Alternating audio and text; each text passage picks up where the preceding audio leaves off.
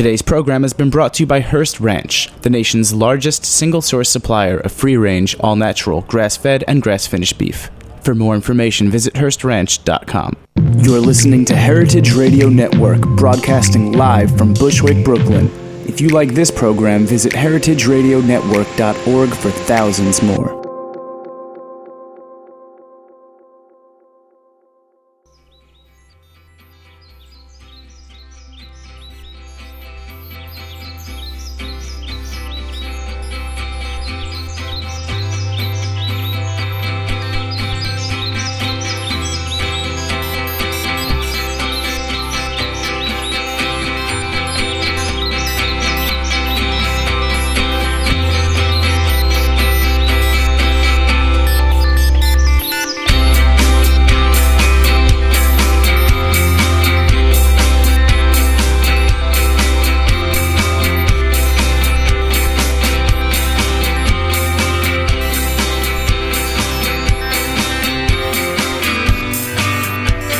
And welcome to We Dig Plants on the Heritage Radio Network. I'm Carmen DeVito. And I'm Alice Marcus Krieg. And we are the ladies of Groundworks, Inc. We design and build gardens in New York City and the surrounding area. And our show aims to bring the culture to horticulture. And what is more cultured than a Southern lady, Alice? Yes, ma'am. Well, we have a wonderful Southern lady with us today as a guest, Rebecca Bull Reed, who is the Associate Garden Editor for Southern Living Magazine. I'm smacking my lips right now just thinking about what's in the October Bourbon. issue. So Rebecca, a little bit about Rebecca. She is a sought-after speaker and educator and an award-winning garden designer who now travels the South producing, styling, and writing garden stories for Southern Living Magazine. Born in South Carolina, she has gardened professionally in the South and the Pacific Northwest near Seattle. When Rebecca is not peering over garden walls in search of a great story, she can be found in her own garden pushing plant labels to their limits. She holds a BS and MS in horticulture from Clemson University and serves on the Society Board for the North Carolina Arboretum and on the board for the Garden Club of South Carolina. Rebecca, welcome to the show. Why, thank you for having me. It's a pleasure to be here. So a little backstory is in order. Once a year, the Garden Writers Association honors excellence in writing with special awards in different categories. And Alice and I thought that we would feature some of the winners on the show this season, starting with today's show. Rebecca Bull Reed's story, Lush Life, won an award this year in the magazine article category. Right? Yes. Yes. So what I found really interesting, Rebecca, about you is that you actually have a degree in horticulture. I'm not sure a lot of magazine garden editors do, right?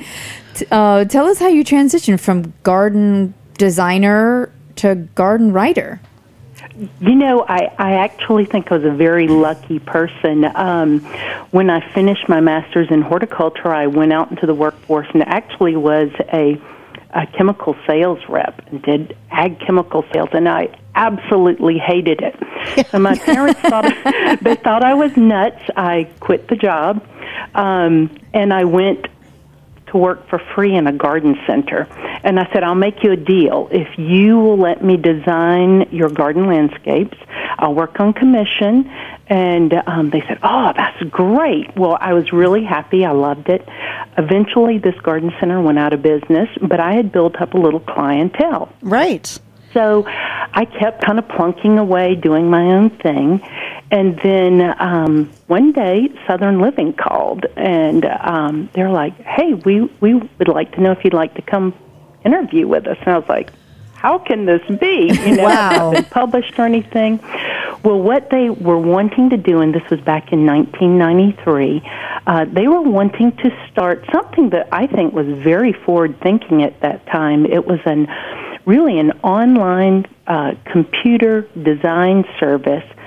Many people are familiar. Southern Living has offered house plans for many years. Yes. And they thought, well, wouldn't it be great if we could offer landscape designs to go with those house plans, or better yet, for someone who really just doesn't even know where to start.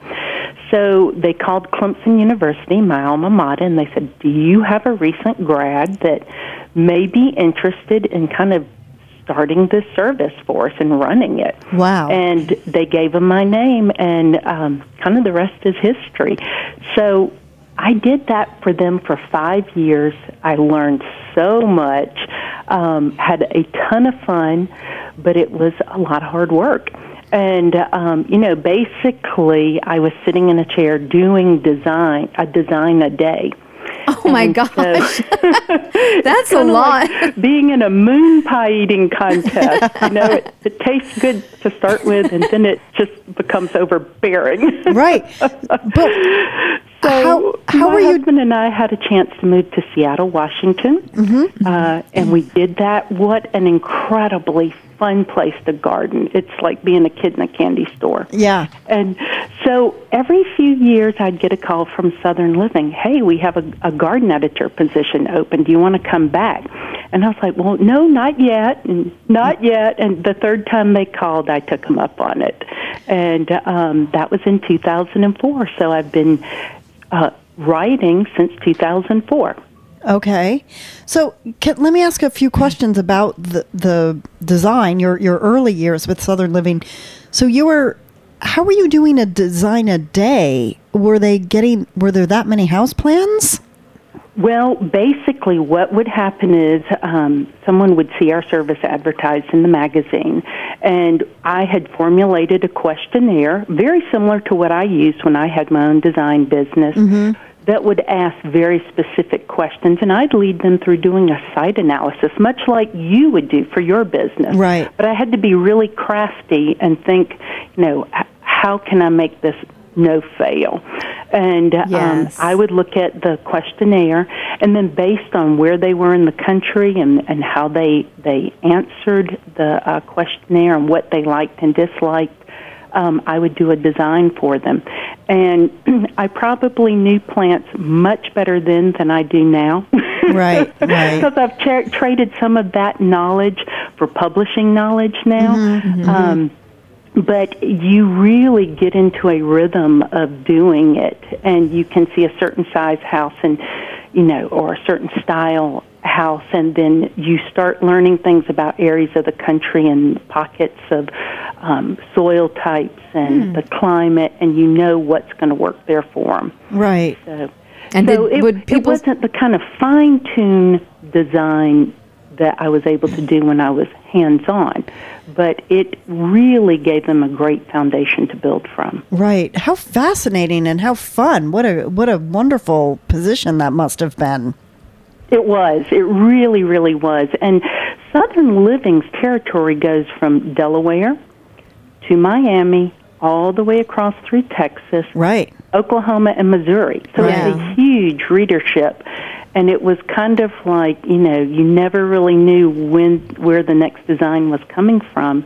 And sometimes I would be on the phone with a county extension agent going, so tell me about so-and-so. What do you really can tell me about this plant? Right. And so it was kind of a learning by fire, too. And were you hand drawing? Or was it? No, it was all computer. Okay. All computer-based like CAD design. or? Yes. Yeah. Wow. Yeah, So you would have and, drawings, you would have the house plans, and then the sort of the lay of the land, so to speak, like the landscape. The topography. And then you would fill in there. Right. And to be perfectly honest, a lot of the type of homes that came across our desk wasn't the type of home that a landscape architect was going to get. It was really a spec-built neighborhood, a subdivision type house, and it gave us a great opportunity to give those homes a little more personality. Exactly. And that was very, very fun. And to introduce people to some really neat plants they may not have used. Right. And then would folks send you pictures of the finished product? Would they then? Yes. Oh my gosh! It was like they were sharing baby pictures with me.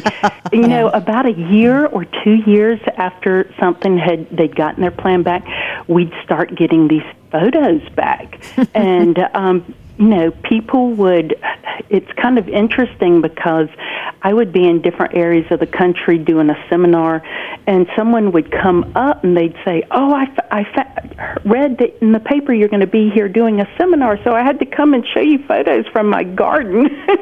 And it was really rewarding. Now, does Southern Living still offer that service? They don't. Yeah. You know, back when magazines in 2007, 2008, people were really trying to pare down. Yeah. That was one of the services that unfortunately was cut. Right. But it was a very, very popular service. Yeah. And were you the only designer? Did they have to hire other people on? Well, I had an intern. I had several folks that, would intern with me, and they were all just really neat people and hard workers. Yeah. And then when I moved to Seattle, a couple of new people took the service over, and they did a great job with it too. Cool. Well, Rebecca, so that's how you kind of got your foot in the door. Let's talk about the award-winning article that inspired us to get in touch with you, which was in what issue was that in? That was May 2011. Okay.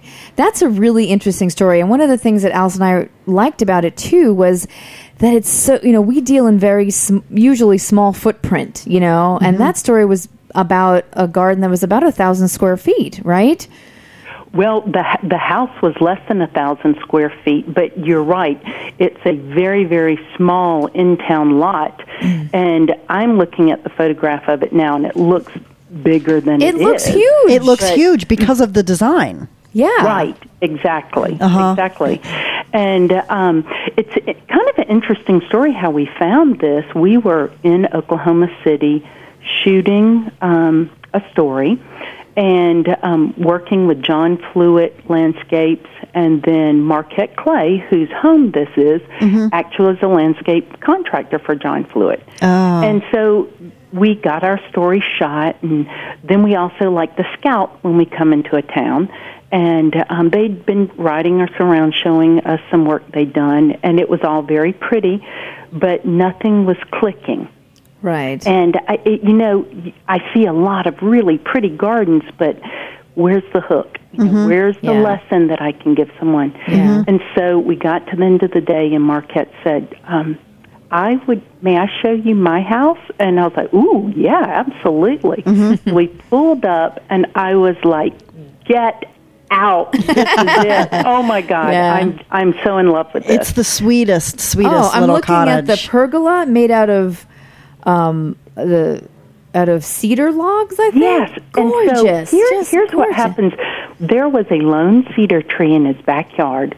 And, one of the things that we say in the story is when you have a tiny house, really your front yard becomes your foyer, and your backyard kind of becomes a living room for Absolutely. you. And so there's this lone cedar tree, and in Oklahoma, a lot of people will cut down cedar trees if they're in the wrong space, or if, it's a construction project, one reason or another. So their friend was an arborist, and they said, hey, listen, we really want to build a big arbor to kind of be our main outdoor living area. Let us know when you come up with X cedar posts. And, we're going to buy them off of you and build this arbor. Well, it is brilliantly done because it's rustic, yet it's kind of chic at the same time and hipster. Right? It's kind of post and beam construction. It is, and the texture is so wonderful. And look at the footings, Alice. It's like iron. Right. It's like steel footings. It's right? really nice, like to hold them in place. In the gravel, the gravel's beautiful too, Rebecca. It's just. Right, and very affordable. Right. Also, you're very concerned, and especially with small properties, about your permeable space.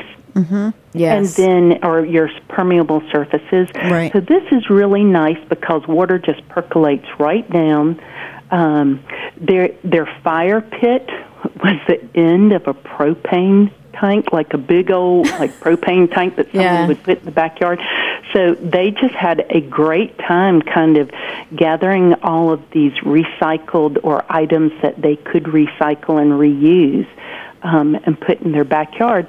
And so paired with these really rustic beams for the arbor and this rusty kind of fire pit, there's this beautiful white traditional furniture also meshed with teak, and it works. You know, it's just really clean and it works. Yeah. And I have to say, it's really exciting to see a landscape contractor's house in a lifestyle magazine. I mean, usually you have the clients' houses, like you were saying, you know, because they're usually larger, more impressive.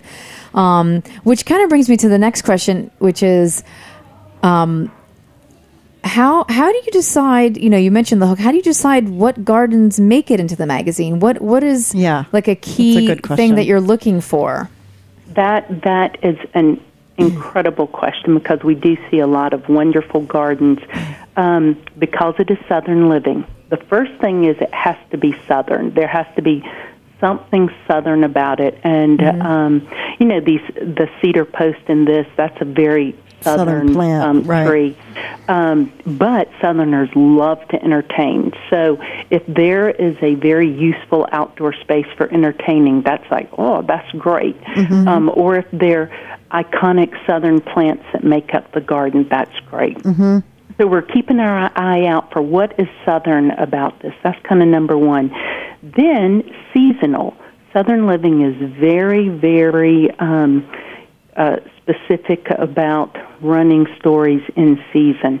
So you're never going to see an azalea story run in October just because it's a pretty story. You're going to see that azalea story run in March or April at the latest. Well, that's refreshing. A lot of magazines, especially the style ones that aren't really gardening magazines, they just, you know, they put photos of unrealistic landscapes. Right. And then the client has the disservice of, hey, you know, I want this plant in my garden. Look how great it looks. Well, you're in California and we're in New York. Right, exactly. And then, you know, one of the other things is, what's the service to the reader? And depending on the type of story that it is, service may be like in this story, we're sharing design tips for a small space. Or sometimes service can be that this is a fantasy garden and I'm just escaping and, you know, I'm kind of getting some great ideas. Or perhaps the services that the garden designer or the homeowner did something noble and it's bringing up their community. And that is also a thread that, you know, space got short and we didn't get to write about that in the story that we wanted to. But this garden does something that makes me so proud and gets me really excited. And it was this little house was in and I say this with a lot of, I want to be very careful how I say this, but in a marginal neighborhood. Right. And an up-and-coming neighborhood. Yeah, and it was bought as a rental property, and as Marquette started developing it and working on it, he really fell in love with the property, and something really wonderful started changing in his neighborhood. People started, like, you know, just putting a pot of petunias out on their front stoop, and then they started gardening, and one house by one house going down the street, people started, well, can I have a sprig of this and share this? And people in the neighborhood started gardening. Right. And it really gave them a huge sense of pride. Right. Community through plants. Yeah. Yes, exactly. And to me, you know, coming from my roots as a garden designer, I think that's like the most rewarding thing is when you make gardening infectious. And people get excited about trying something in their own yard. So.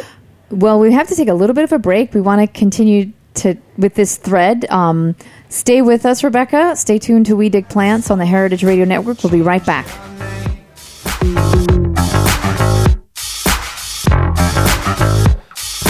When I call you, just rings and rings.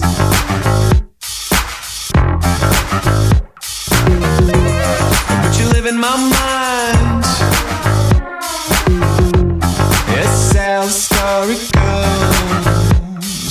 You got a call on your other line.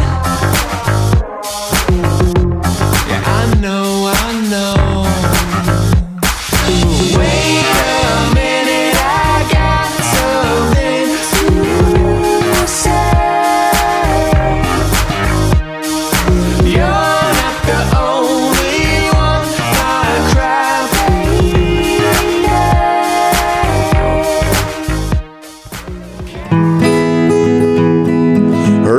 grass-fed beef, pasture raised on 150,000 acres in Central California. Hearst Ranch grass-fed beef, free range, sustainably produced, humane. Hearst Ranch grass-fed beef, the authentic flavor of the American West. Hello, welcome back. You're listening to We Dig Plants on the Heritage Radio Network. We have Rebecca Bull Reed from Southern Living Magazine on the line with us, and we were just talking about her start as a writer in Southern Living, her previous background as a horticulture student and then garden designer. So let's talk for a little bit about plants, because as northern gardeners, we have these romantic visions of southern gardens and, you know, magnolias and camellias and jasmines. Crepe myrtle. Crepe myrtle. So tell us a little bit how you think southern gardens have changed in the past few years, Rebecca, and what trends do you see for the future? Sure thing. Well, for starters, remember that the southern garden is very diverse. Yes.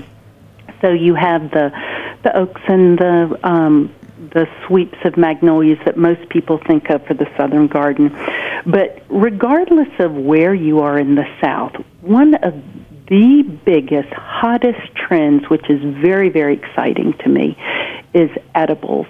And seeing, and you know, in the South, this is coming full circle. Right, yeah. We were all about agriculture right. and food right. From the get-go. But now it's not about these long plowed rows with, you know, that are 200 yards of collards.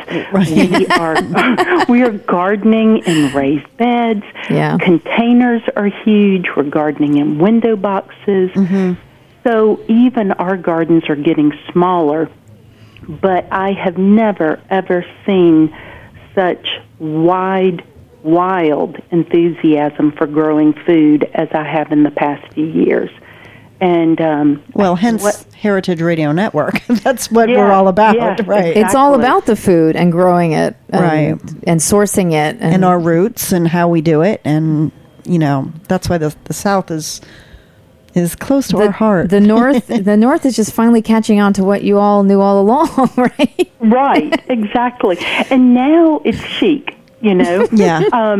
If you looked in our August issue, Steve Bender did an incredible story called Dixie Chickens, mm-hmm. and some of those photographs came from the Buckhead area of Atlanta, one of the most she areas of the South. Right.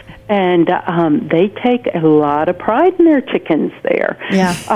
So it's just great to see that coming around, where even 5 years ago, if we said we want to put chickens in Southern Living, they were still a little guarded about that. Is that sending the wrong message? We've worked so hard to move forward.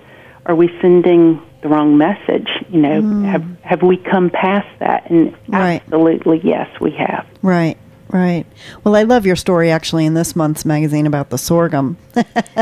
Oh, isn't that great? Yeah. It's a beautiful story, too. Yeah, I grew up on sorghum, so. Oh, my dad's from Tennessee, wonderful. So. Well, in your latest article for Southern Living, Paradise Found, you found Moore Farms Botanical Garden, which is a relatively new botanical garden located in South Carolina, founded by Darla Moore. So the story of the land and the creation of that place is really fascinating. Can you tell us a little more? Yes, it originally did not start out as a botanical garden, but as this garden grew, it kind of became, this is a pretty spectacular space. What are we going to do with it? And, you know, how can it give back to the community? Darla Moore is one of our leading female business leaders in the country, and you know, Lake City is her home. So she really could have gone anywhere to live or, you know, kind of call home, and she chose to come back here. And so as this garden grew, she really has a deep abiding love for the PD region of South Carolina. Mm-hmm. And she really wanted to kind of showcase and draw visitors in to see kind of some of these undiscovered hidden jewels that this area of South Carolina has. So, and how rich it is horticulturally. Yes, absolutely. The diversity that can grow there is just amazing. Mm-hmm. So she had a very, very talented group of folks that worked. Jinx Farmer was her former director. Ethan Kaufman is her director now. And just all of the folks that came through there, what's so neat about this place is it has now turned into not just a beautiful place to visit, but it's like an outdoor test lab for what grows well in the South. And it is also training grounds for young people who want to go into the public botanical garden business.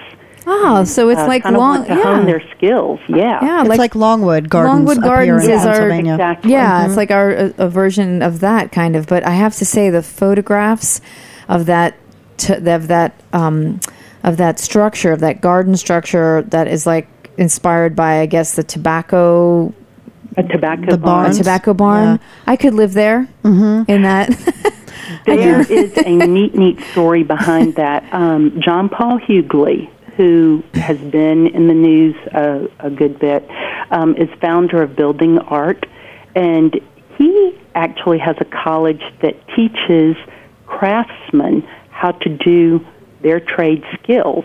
And on this one, he was commissioned to come to the property. The wood that the structure is built out of was old-growth wood that was harvested nearby. It was actually planed and milled right there on the site. Everything is put together using traditional methods. There is no electricity in it.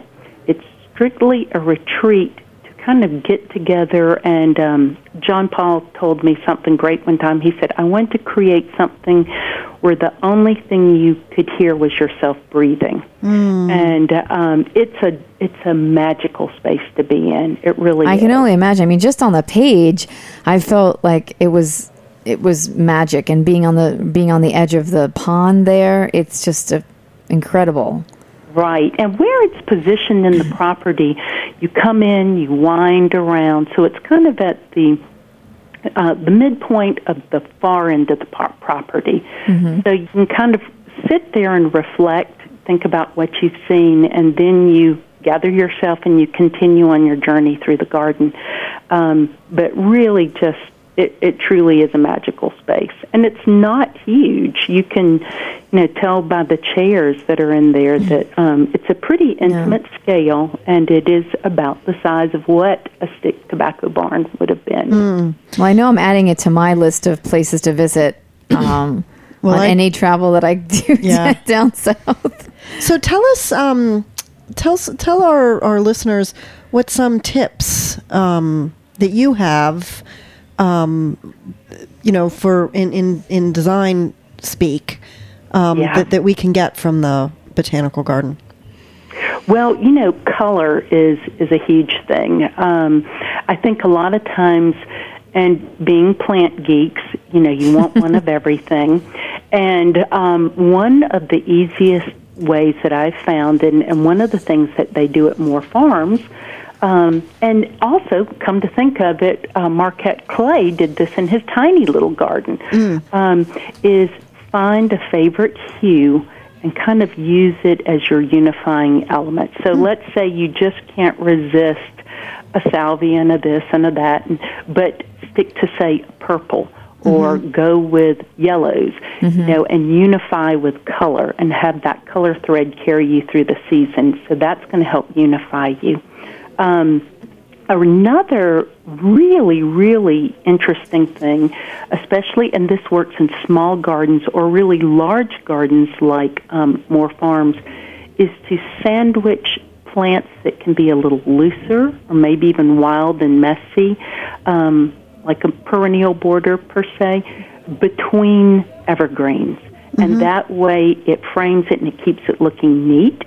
If you don't have room to do this between the evergreens, you can even do it between some type of fence. add a fence in as kind of a backdrop to showcase this.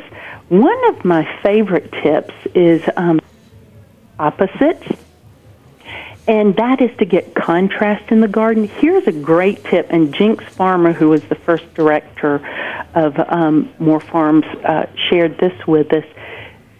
If you photograph something in black and white, let's say you've got 2 or 3 plants that you're considering, and you're not sure if they work together well to have enough contrast, photograph them in black and white, and if they read that way, then you're going to have that amount of contrast to read.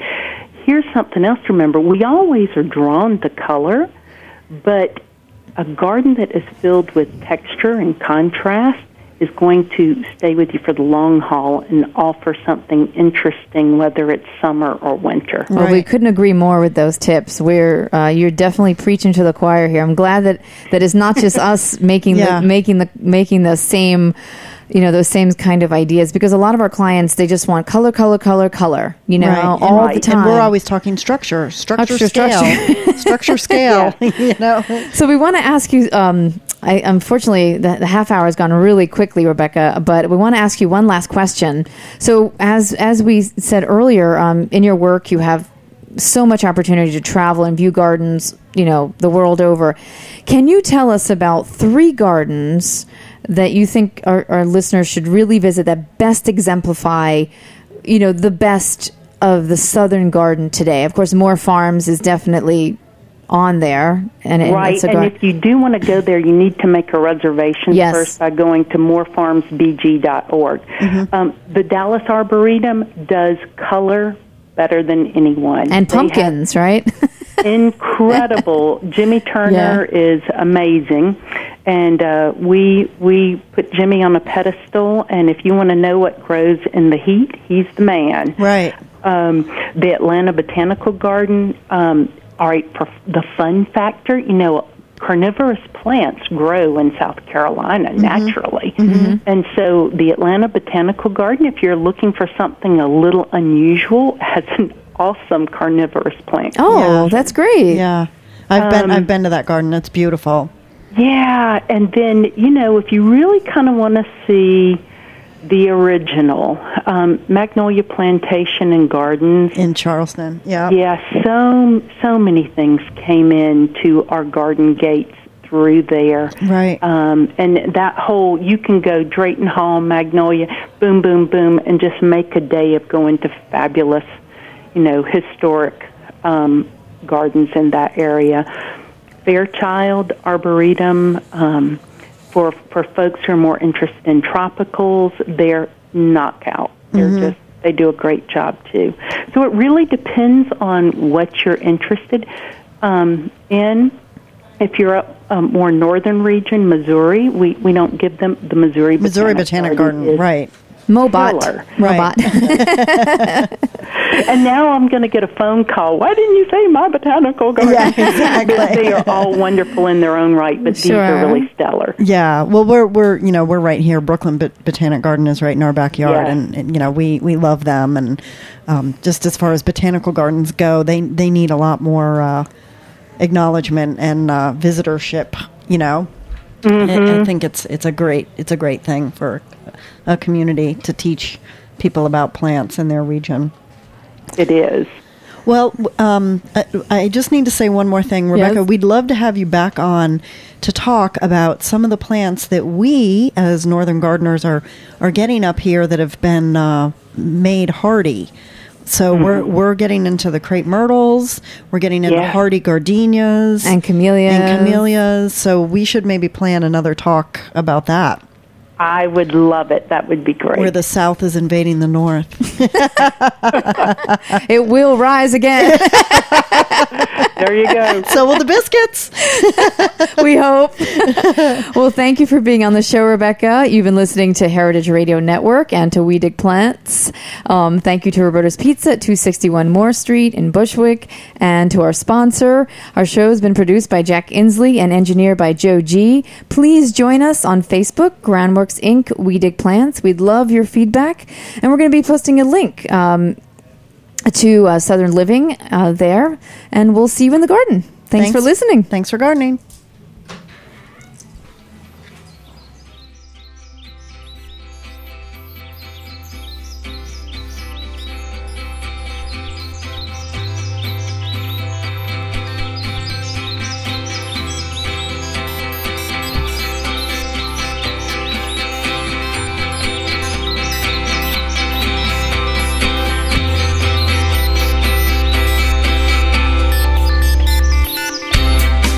Thanks for listening to this program on heritageradionetwork.org.